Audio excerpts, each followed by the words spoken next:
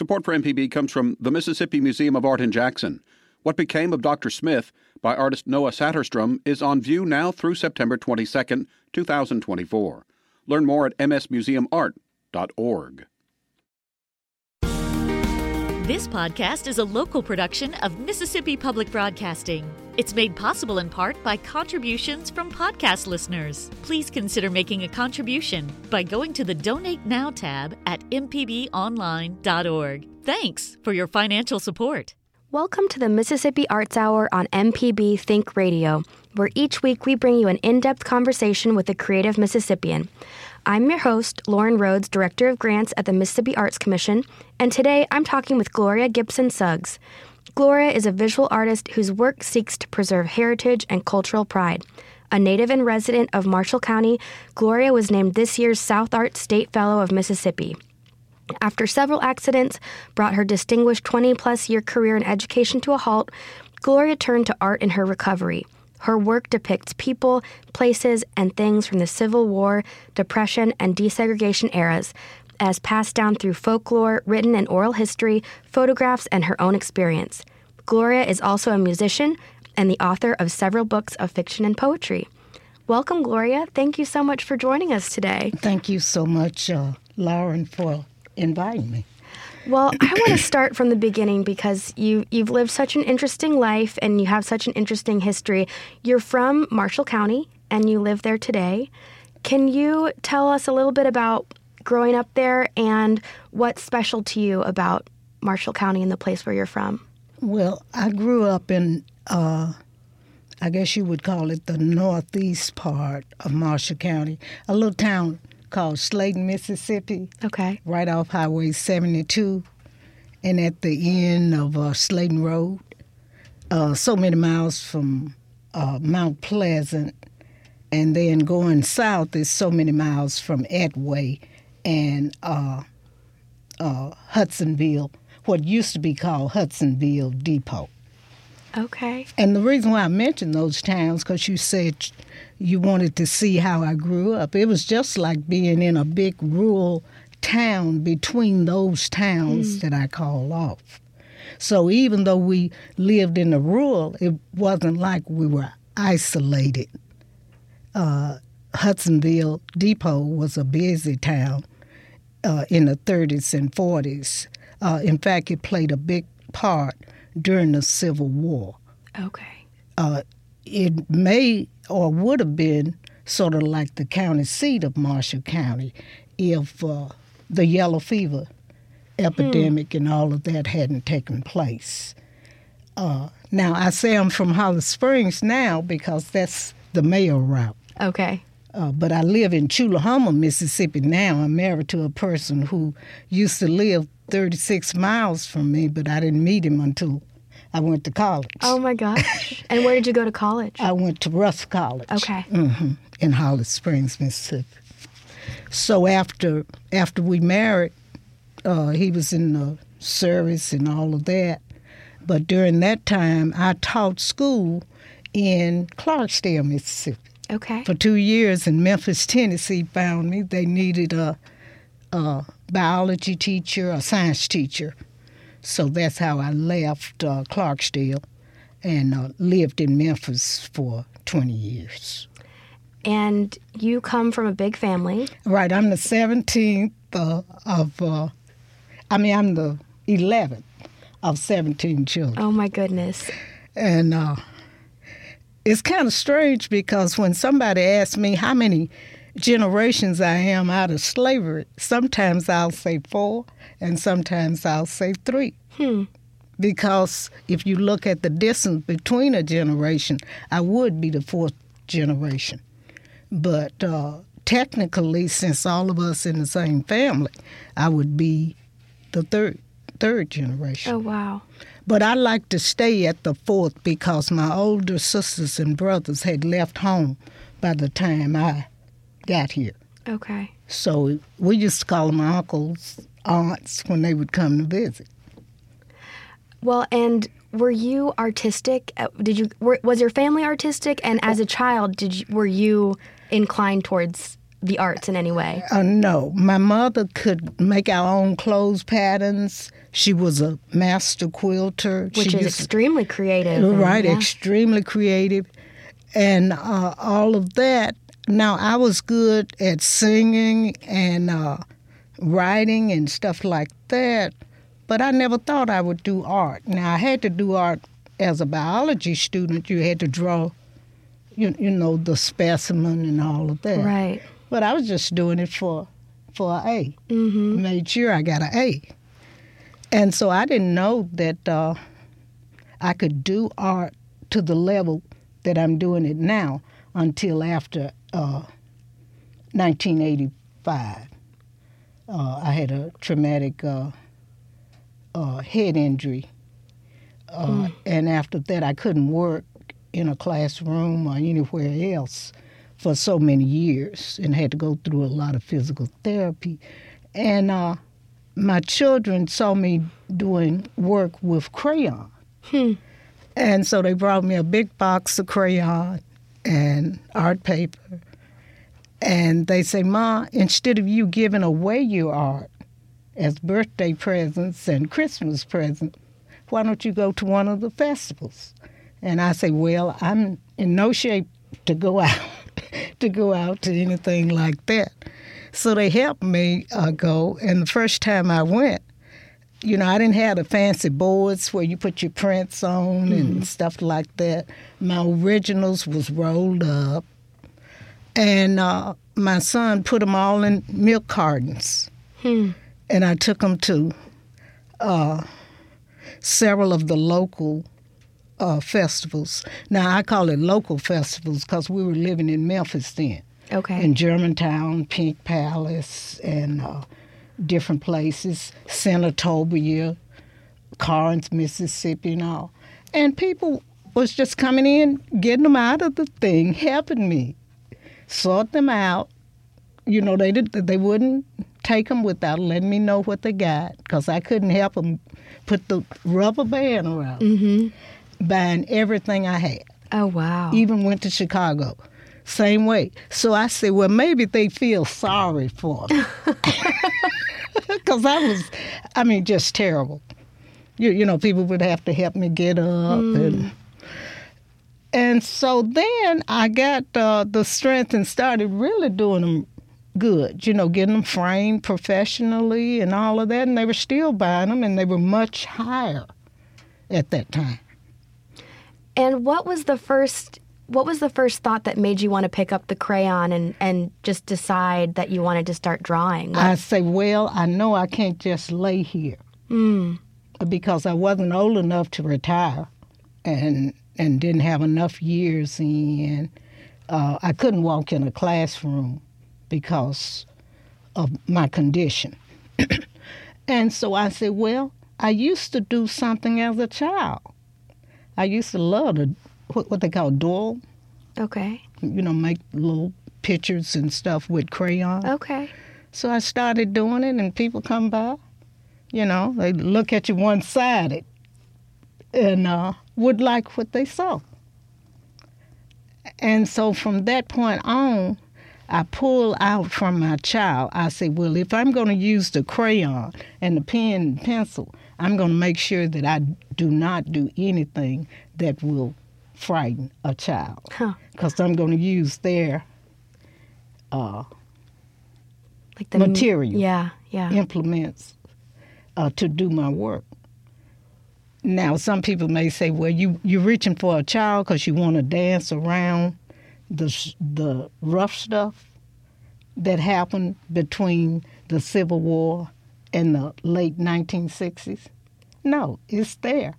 A child will see it, but a child, if they have food, clothing, shelter, love, compassion coming from the adults, they don't see all of the baggage that most of the adults was carrying around.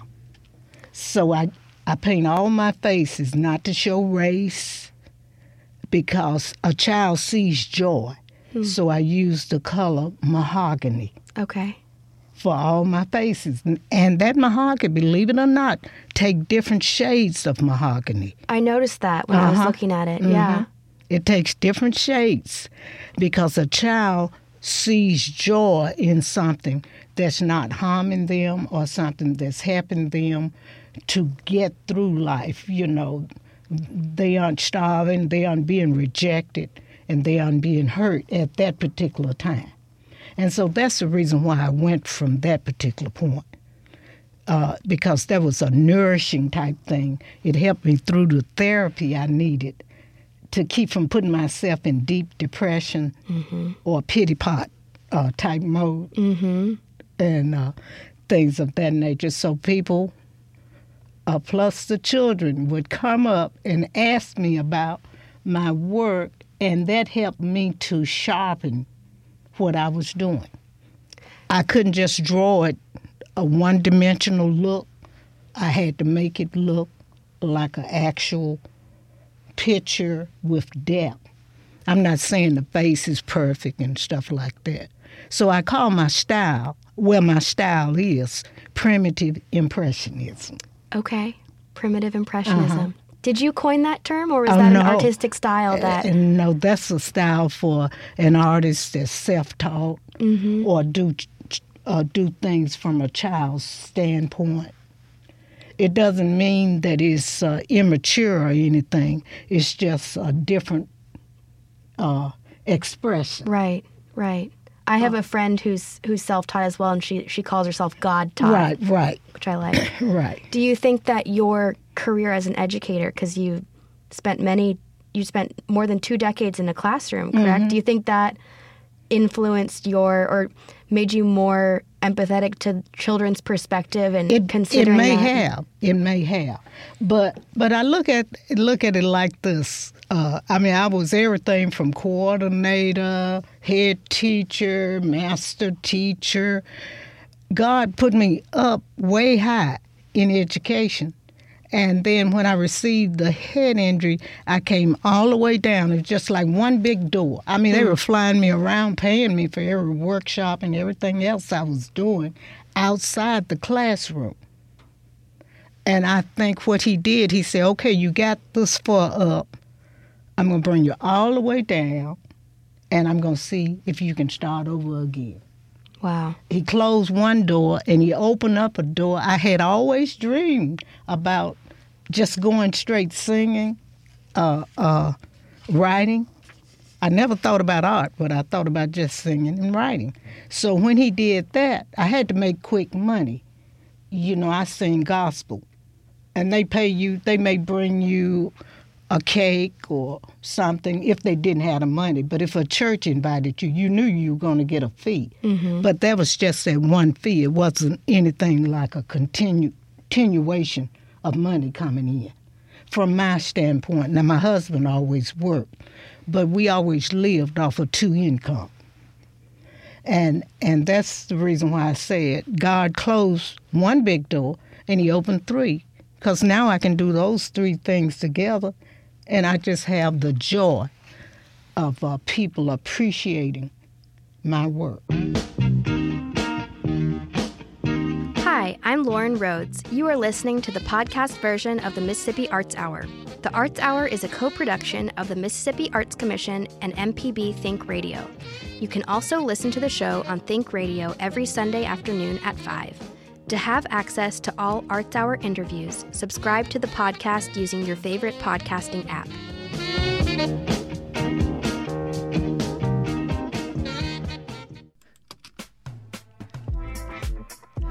If you ever miss one of our locally produced shows or want to simply hear it again, you can find what you need at mpbonline.org or download our podcast app to your smartphone. MPB programming is on your schedule at mpbonline.org.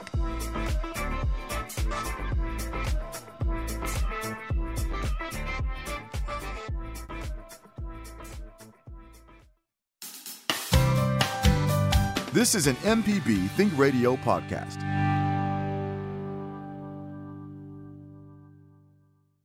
You're listening to the Mississippi Arts Hour on MPB Think Radio. I'm Lauren Rhodes, Director of Grants at the Mississippi Arts Commission. Today, I'm talking with artist and South Arts State Fellow Gloria Gibson Suggs. So before the break, we were talking about your artistic style, and I'd like to get a little more in-depth about the kinds of scenes that inspire your visual art. Can you talk a little bit about what you like to draw and what inspires you? Well, in our area, the area that we grew up in, it used to be old plantation houses, slave houses, and old stores that was going down. All of them, in fact, just about everyone is gone. Oh, wow. So in my work, my art, my music, and my writing, I try to preserve the memory of those places, people, places, and things that live within that era. So I draw houses,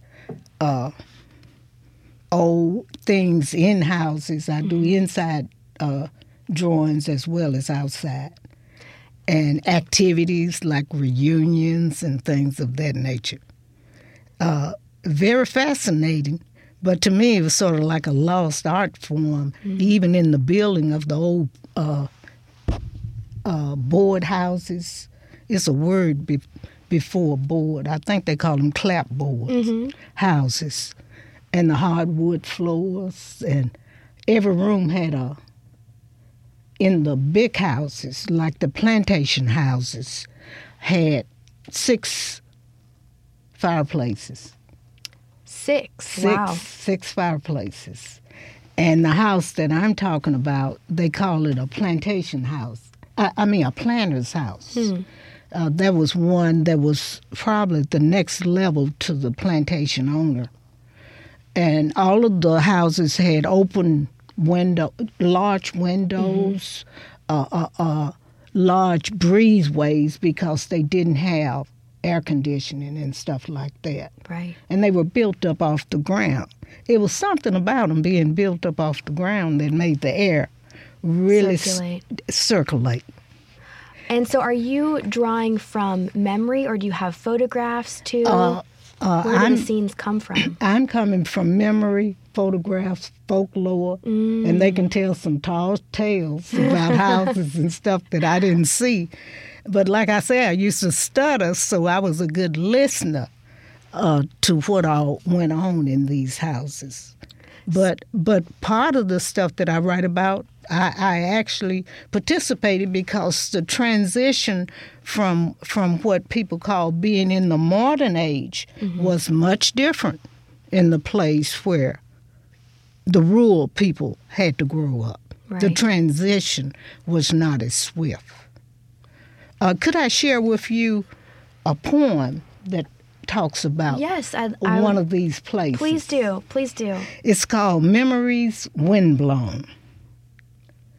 Stripped of shutters, tin, and paint, and tilting to the left as I lose my upward reach. But oh, how I remember those days of yesteryear, when I was in my glory and a major road passed by here. Memories windblown? No. People feel my rooms and stairs, for it was here they gathered in birth, death, song, and prayer. Yes, my walls knew happy times and loneliness I never felt. I enjoyed the hustle and bustle of people and the sounds they always dealt. Memories windblown? Yes, that's what I am today. The sounds have gone. So have the people, oh, so very far away. Gone in all directions. Will they ever return? I hope so, for it is sad to be just memories windblown. Thank you so much for that. And you said you were reading it, but it looked like you were saying it from memory. Well, some of them I used to know from memory, but I forget it now over time. But this is one that's requested a lot. Not only do I use it for houses, but also for people, and for people that no longer exist. So when did you write that poem, and can you talk a little bit about how your poetry and your visual art connect, or are they separate? Do they come to you separately? And well, they kind of come whenever I'm doing a poem. I see a picture in my mind that I do. It's sort of like a fusion of the two. And this one I did, and my brother inherited the place where this old house was. But at that particular time, it was in such shape that it could not be restored.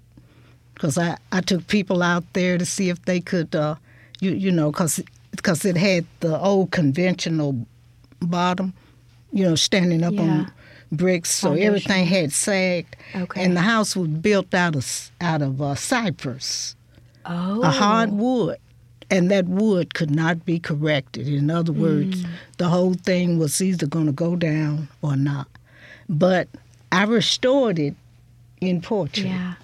And I also restored it in a picture. So you're reading from your book, Peace Away Crossroads, which is an incredible blend of fiction. There are illustrations and poetry. What was that?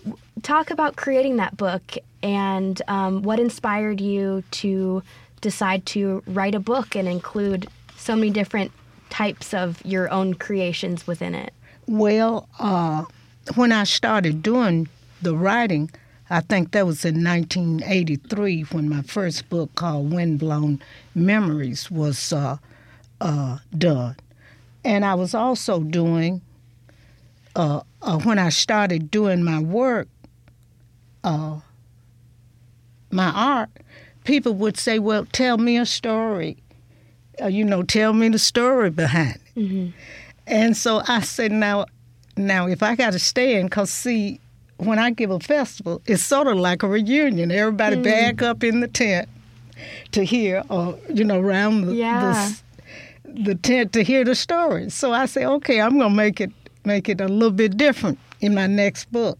I'm going to combine the stories with the paintings. And that's what made Peace Away Crossroad. So these were stories that you were already telling. Right. In fact, most of them I had already told in Windblown Memories.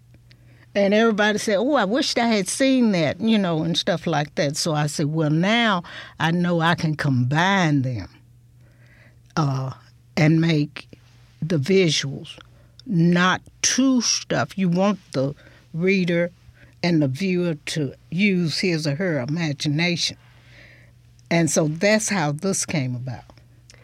And the book follows several generations of a family.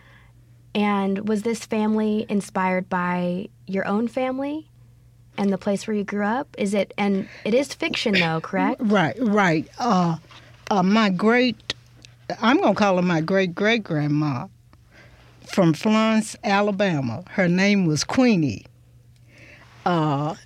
Moved from Florence, Alabama, along with another group of families right out of slavery that came to Marshall County, because some people don't know Marshall County let their slaves go free approximately 25 years before 1864, because they could not afford to give them food, clothing, and shelter. I didn't know it either.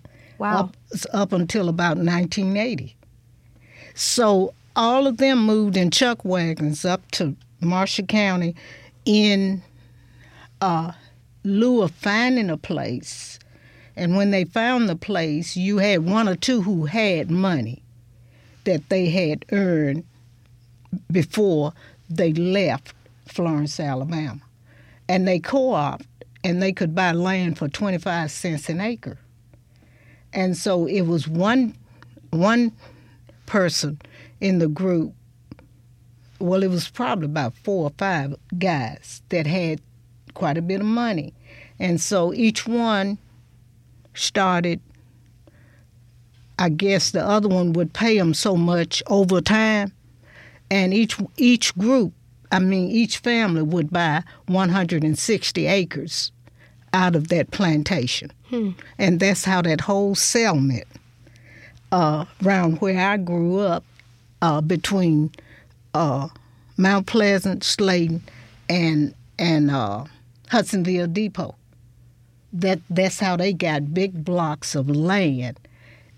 Now I'm talking about my great grandma, and then the other ones coming down to my great grandpa. He kept up his 160 acres, and then his daughter married a guy from Grand Junction, Tennessee, that came down and finished buying their 160 acres. And then my father and his brothers bought portions of the 160 acres from one big plantation. Now, there were some who was in the community who didn't buy land because they couldn't afford the 25 cents per acre over time or not. So they became sharecroppers within the black group and also within the white group until they could afford land. And some of them didn't want to buy land.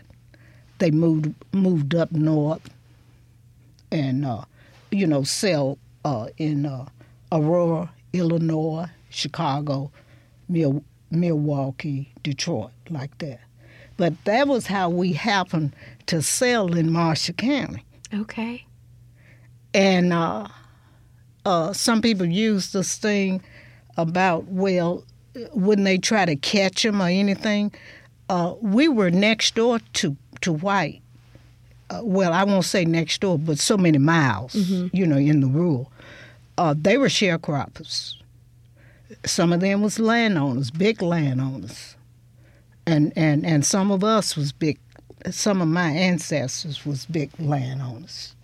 And that's how we stayed stable in Marshall County. So when I had to leave Memphis, we bought Frank's people's place down in Tullahoma. Now, I don't know too much about, how they sell and everything down there. But their land, like the land up where I was raised, have stayed in there for, if I count me, I would say the 4th generation. Hi, I'm Lauren Rhodes. You are listening to the podcast version of the Mississippi Arts Hour. The Arts Hour is a co-production of the Mississippi Arts Commission and MPB Think Radio. You can also listen to the show on Think Radio every Sunday afternoon at 5. To have access to all Arts Hour interviews, subscribe to the podcast using your favorite podcasting app.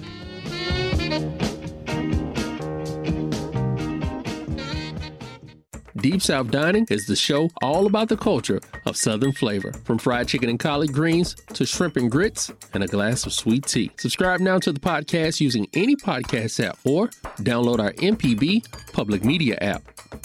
This is an MPB Think Radio podcast. You're listening to the Mississippi Arts Hour on MPB Think Radio. I'm Lauren Rhodes with the Mississippi Arts Commission, and I am talking with artist Gloria Gibson Suggs about her multifaceted arts career. So we were talking about your book, Peace Away Crossroads, and the history of the place that you depict in Peace Away Crossroads. And so I think let's read another poem. Right. And tell us about the poem that you're going to read, too. Right. This poem tells about the people who didn't stay in Marshall County because they wanted to go other places like Chicago, Milwaukee, Detroit, Michigan. And some of them even went over to California later on. But they were tired of working, and you didn't get paid sometimes for gathering your crops until the fall when you gathered the crops. And so they went to Chicago, or they moved up north. I call it the great part of the Great Migration. Mm-hmm. And I call this poem Time to Catch That Train. Lend me some money to buy a ticket. I'll pay you back next week. My son is going to Chicago. The train is leaving at 8. His bags are packed and ready to catch a ride to town. He worked in the fields yesterday until just about sundown. Don't worry about your money. He'll send it to you soon. He has a job waiting in Chicago. He got the news at noon. He will stay with relatives in Chicago, just outside of Champaign.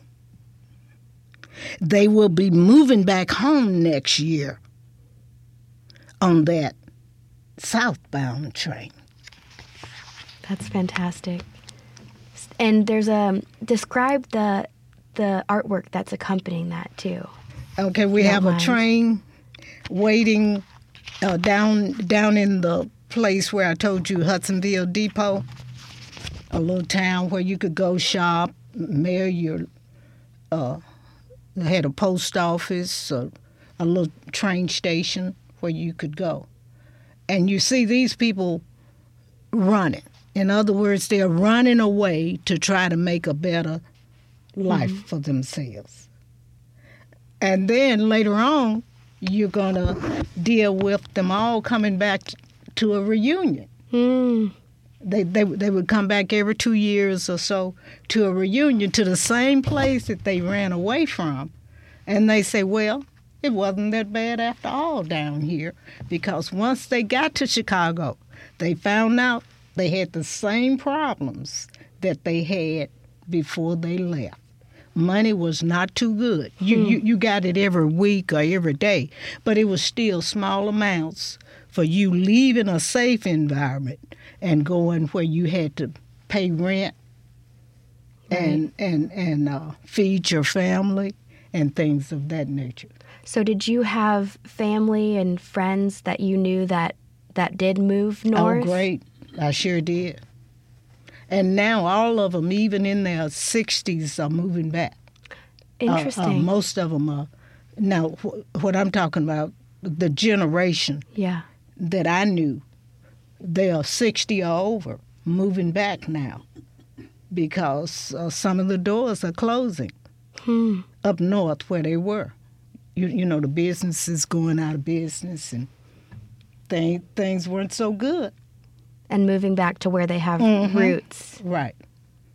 They're moving back, building on the same place that their great-grandparents or grandparents bought.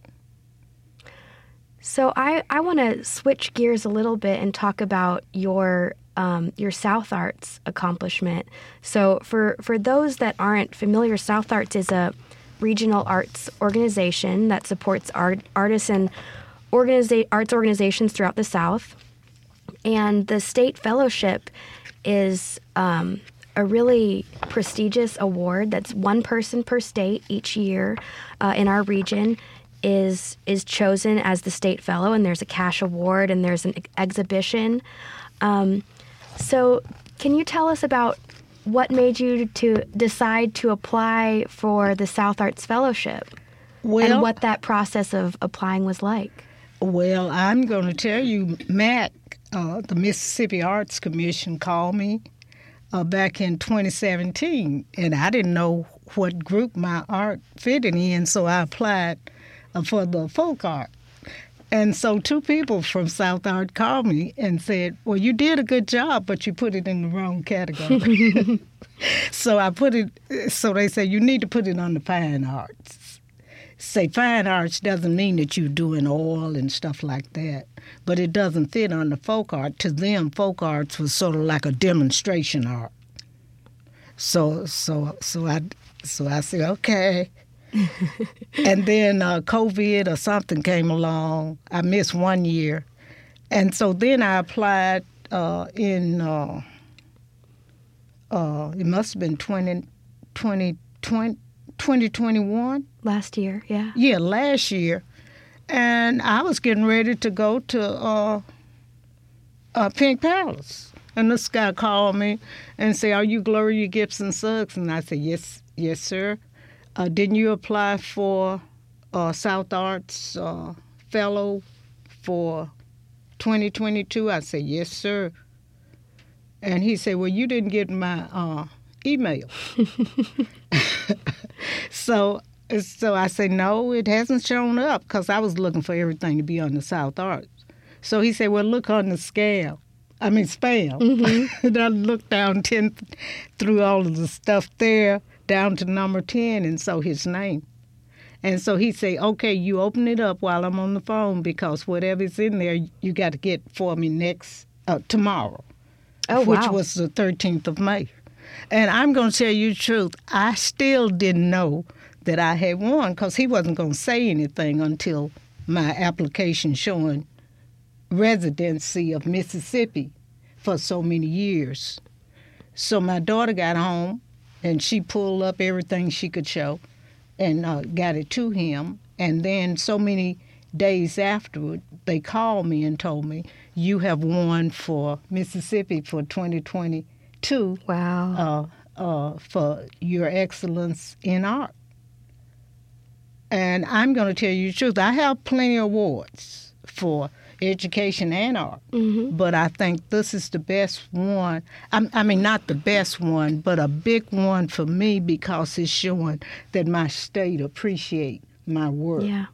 Yeah. Because my work is about Mississippi. It's very rooted in place and history. And I appreciate that, and I was just overjoyed. I can't hardly wait to get my certificate. He said that they are going to make up a certificate and send out to us. Well, congratulations again. Well, thank you so much. It's a huge achievement. And tell us about meeting the other South Arts Fellows and what that was like. Right. Different types, different styles, different media. It was just so exciting.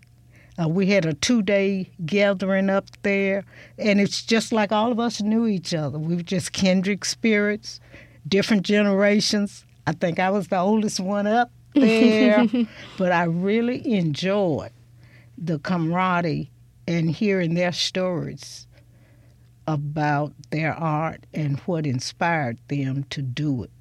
Beautiful work. And it's fascinating, the different mediums that people are working in and the variety of artists in our region. It's really inspiring. Oh, it's just beautiful.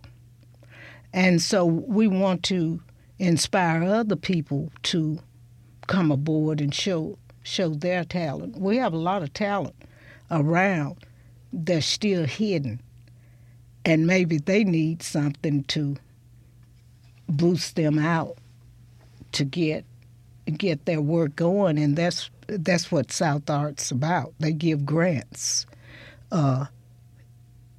You may think your work is not that good, but present it. Doesn't hurt to try. It doesn't hurt to try. What's the reaction been like in Chulahoma and Holly Springs and close to home? Have people been celebrating you? Oh, my goodness, just exciting. I can walk places. People that used to didn't know me, Because most of them knew me because I was doing other stuff, but now it's just a smile on their face. And that wave, it just say, great job, and we appreciate you. And I was telling somebody, that appreciation to me, now I don't mean that I don't want money. Now don't get me wrong, I don't mean I don't want a check. But just the appreciation and the feedback from people receiving my work the way I thought it never would be received is a pay for me. Well, and that's so rewarding to see, too. Yeah. Something I didn't even know I would get paid for. Nevertheless appreciated for.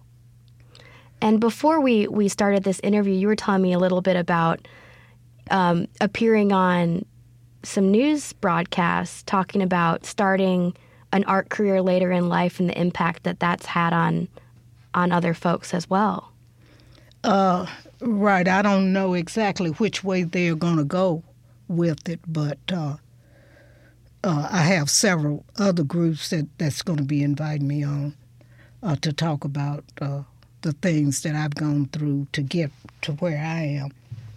And because of so much stuff going on before this award took place, I have not been notified of when I will be on. Mm-hmm. But I'm going to try to inspire other artists to show what they have. And it's good because out of the group that we participated in for 2022, it was 600 people. Oh, wow. 600 people applied. Very competitive. Very competitive. And the judges, the 7 judges that selected us, come from other states. They don't come from the 9 states that's in South Ark. Mm-hmm. Can you, are you working on some new projects now or new work that you can tell us about? Well, I have been asked to do another book that a group want to nominate me for an award. And they say they can't take Peace Away Crossroad because it was done before 2021. Okay. So I'm going to approach that one with a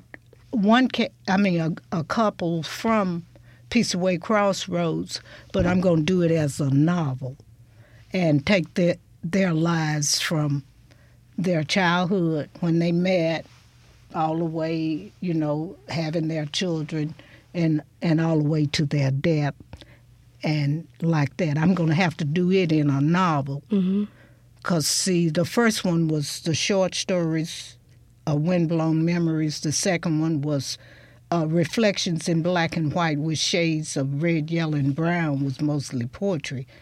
And then this one, which is a combination of color, pictures and writing. So I'm going to have to take this one as a novel, but I'm still going to keep it under preservation because I'm going to deal with how they survived during those periods. Mm-hmm. But I'm going to talk basically about a couple and their extended friends and family. Will you be doing research as well? Because it seems like, you pull in so much history. Well, it's really no research I can do. Most of the people, if you didn't hear it when I heard it, they are no longer here. The courthouse in Holly Springs burned down. Don't ask me the year, but it was way back, either in the 20s or 30s. So you really don't have anything to go from. And I didn't know that about Marshall County until I was at a history program in Holly Springs, and a guy had researched it and found that. So most of this is coming from folklore, stuff that I heard or stuff that was told, storytelling. Yeah. Oh, oral storytelling passed down. Right. Well, is there anything else that you want to mention about your art or things that you're working on before we close up for today? Well, I think the novel will be the last thing. Now, of course, I'll be making several appearances and things, different places, and doing different shows. And I want to thank Mississippi Arts Commission for keeping me informed and supporting me throughout these years on my journey. Well, thank you so much, Gloria Gibson Suggs. It's been a pleasure talking with you today, and thank you for listening to the Mississippi Arts Hour. Thanks for listening to this MPB Think Radio podcast. MPB depends on support from listeners, so if you can, please contribute today at mpbonline.org.